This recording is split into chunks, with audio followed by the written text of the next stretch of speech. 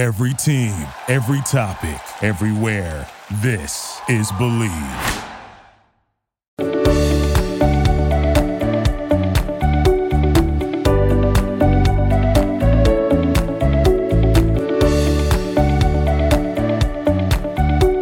Hello, what's up, y'all? And welcome back into another episode of Believe in the ATP Tour. I'm your host, Jacob Sersosimo, and today you're listening on the Believe Network. Now, we got a lot to get to today. We're going to talk mostly about Shanghai. This tournament I was excited about before the tournament. You could hear me last week talking about it.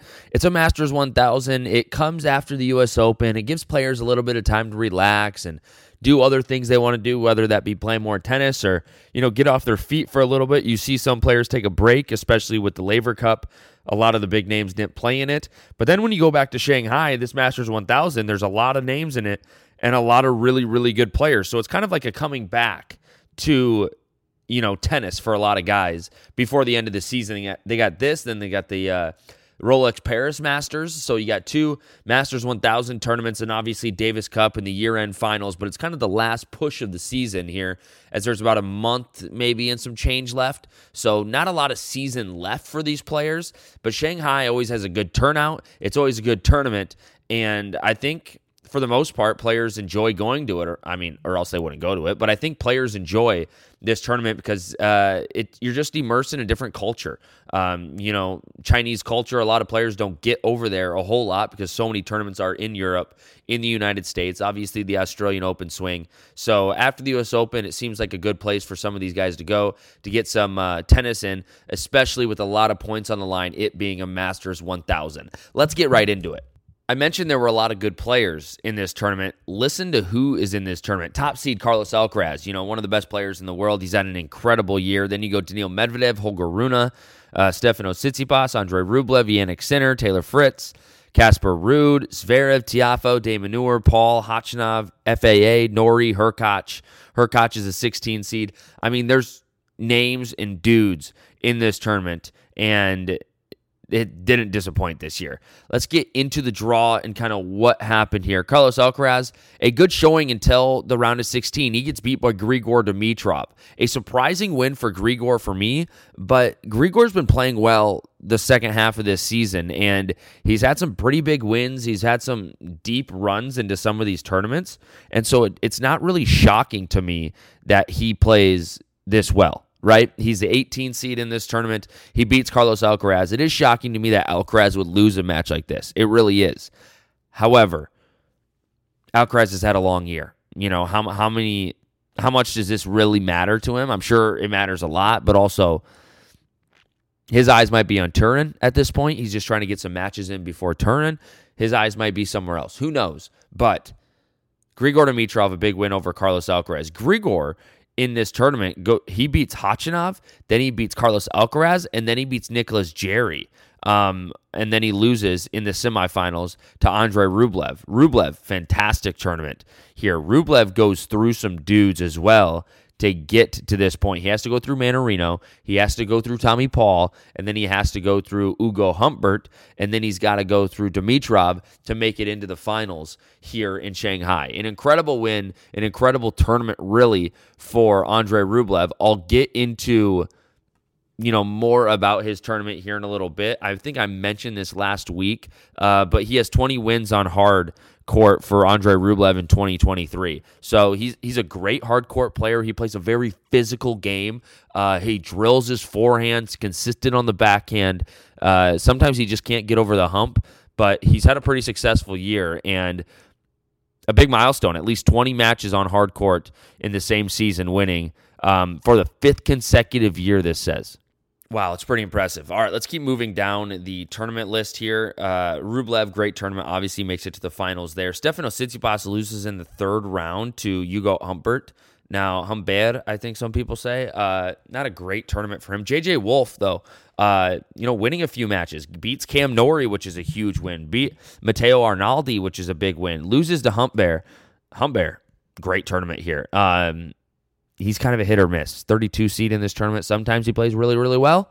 Other times he doesn't. And I know you can say that about a lot of people and in these tournaments, but sometimes I feel like he drops out early. Other times his name just continues to go in these brackets, and he plays really well. But I think it's a good sign for the tour when he's playing well. Let's keep moving down. Hubie Hurkacz, fantastic tournament. Hubie Hurkacz makes it all the way to the final here. He beats, Thanasi Kokkinakis, but then he doesn't really have a lot of challenges in this tournament. He has to beat, Merelson, I believe that is. Because Merelson beats Casper Ruud. So Hurkacz seemed to play a lot of guys that beat big name guys, right? So he got to that point until he got into the semifinal where he had to play Sebastian Korda. Sebastian Korda is the name that people, I think, are going to remember coming out of this tournament. He makes it all the way to the semifinals. He beats Ben Shelton. This is a big win for Sebi Korda. Sebi Korda, another one of those guys where he's been on tour for a little bit now, and his consistency isn't necessarily there. Like, he's up, he's down. Sometimes he can make a run, but I don't know if you can ever really count on Sebastian Korda to, if you were putting money on a tournament. I'm not quite sure I'm putting it on Sebi Korda. However, if you do put it on Sebi Korda, it's not necessarily a bad bet because he can surprise anybody any given day. Here he beats Medvedev. Huge win over Medvedev in straight sets. Then he goes on to beat Francisco Cerundolo, and then he goes on to beat Ben Shelton. He beat Shelton in a third set tiebreaker to make it to the semifinals. This by Sebi Korda is incredible. It's the first Masters 1000 semifinal for Sebastian Korda, and he made this tournament count. It's good to see him playing really, really well. He's an American. I think when you look at the people that are American tennis players, I think a lot of times people forget about Sebastian Korda. You look at Ben Shelton because he's got the name, he's got, the image, right? Everybody knows who Ben Shelton is if you follow American tennis. Then you have Tommy Paul, you have Taylor Fritz, Francis Tiafoe, Chris Eubanks has made, a resurgence recently. So, there's these names. And I think a lot of people forget about Sebastian Korda. Probably because of his inconsistency, I would say, and some of these other players are a bit more consistent. However, Korda is a threat on the tour, I believe, right? He's having a better year than a lot of guys, and any given day he can do any given thing. However, his consistency just hasn't necessarily been there for me this year to put a lot of trust in him. But he does make some runs like this. I mean, this is a Masters 1000 tournament, and he beats Daniil Medvedev on hard court. You don't see that happen very often. He's an American in this tournament with a lot of other Americans, and he makes it all the way to the semifinal. He ends up losing to Hubie Hurkacz, who wins the whole thing, but Sebastian Korda, first Masters 1000 semifinal. He's someone I would like to really see have a really, really good 2024. He's only 23 years old. He's only been pro for 5 years. However, 5 years at 23 is 18 years old. He's been pro for a long time. I'm ready for that consistency to come out of Sebastian Korda. I think he's capable of it. I think he can do it. I've seen him play. He's got a good game. He's got a good camp. I mean, his dad played pro tennis. His sisters are pro golfers. It's a professional athlete family. He knows what he's doing. He's really good. He's fun to watch. He can do it. I would just like to see a little bit more consistency out of him. And I think maybe in the next coming year, that can happen. He's somebody that I believe can win titles on this tour, especially as an American and kind of bringing American tennis back into the limelight as some of the other players from America have done. Tommy Paul, Francis Tiafoe, Taylor Fritz, Ben Shelton, bringing a lot of excitement right now. He's only won one tournament, and it was a clay court tournament in 2021. He can get back there. He can. I think he can. He has the game to. He just needs the consistency, which I believe he can do. Making it to a Masters 1000 semifinal only can help, in my eyes, right? Confidence-wise, you can play deep in a tournament, especially the dudes he had to beat to get to that point. I'm going to get off my Sebastian Korda rant here and get to the final. Hubie Hurkacz. What a tournament, huh? Incredible tournament by Hubie Hurkacz. He wins this tournament, and this is his second ever Masters 1000 tournament. Hubie Hurkacz ranked number 11 in the world. He's making kind of a final push to the race to turn. I don't know if he's too far out of the race to even, make it, but he's ranked 11 in the world right now. His other Masters 1000 win was Miami in 2021. With this win, he now has 7 career titles on the ATP Tour. Hurkacz is one of those dudes where it's like you watch him and you go, where are your losses coming from? And a lot of times he gets like close losses, right? Where it's like, you didn't necessarily have to lose that match. Like I didn't see that loss coming, right? But Hurkacz somehow loses some matches, but he's such a weapon on tour. Like he's 6'5".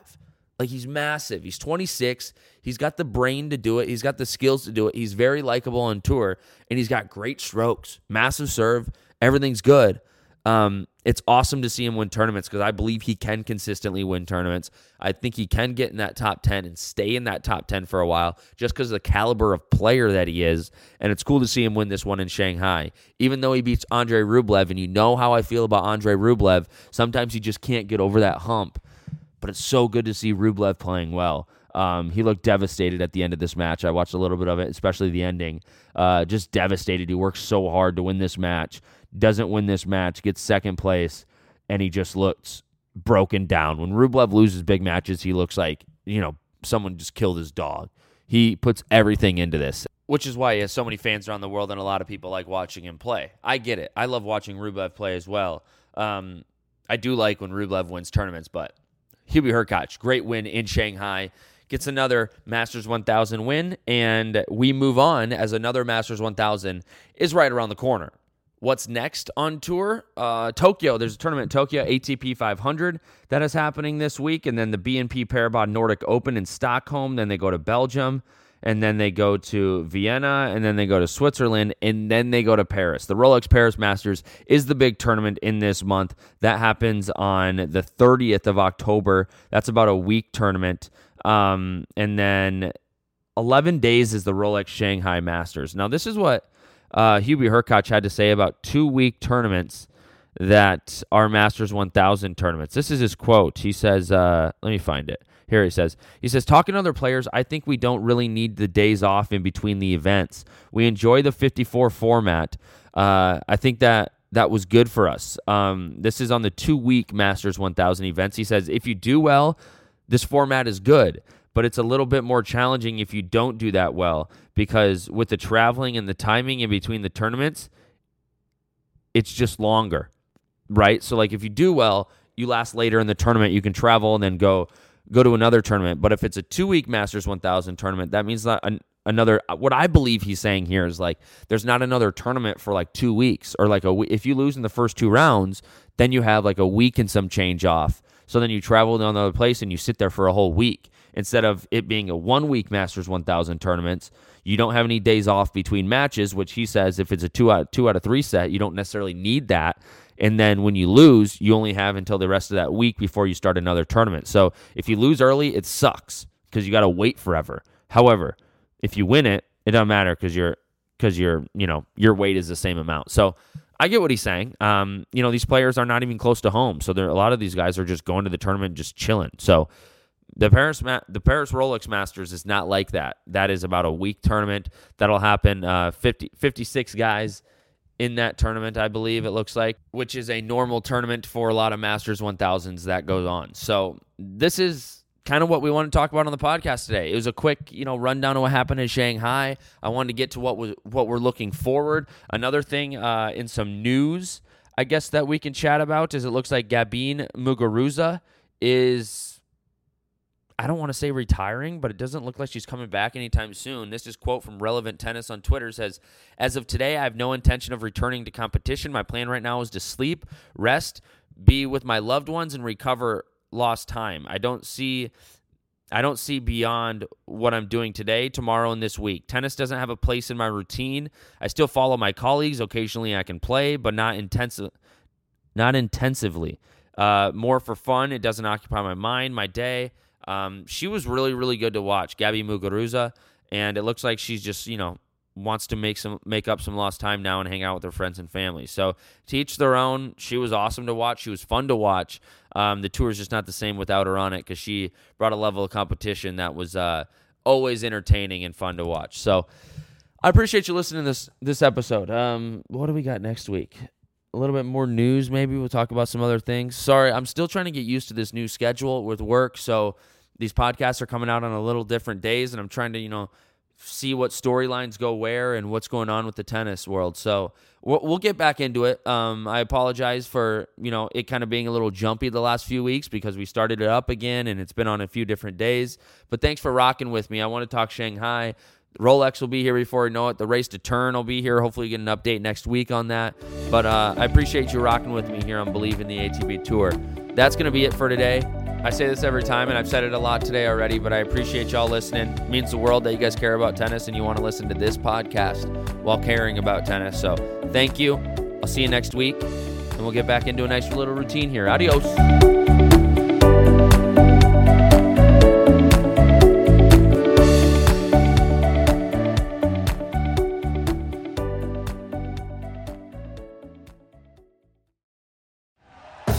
Thank you for listening to Believe. You can show support to your host by subscribing to the show and giving us a 5-star rating on your preferred platform. Check us out at Believe.com and search for BLEAV on YouTube.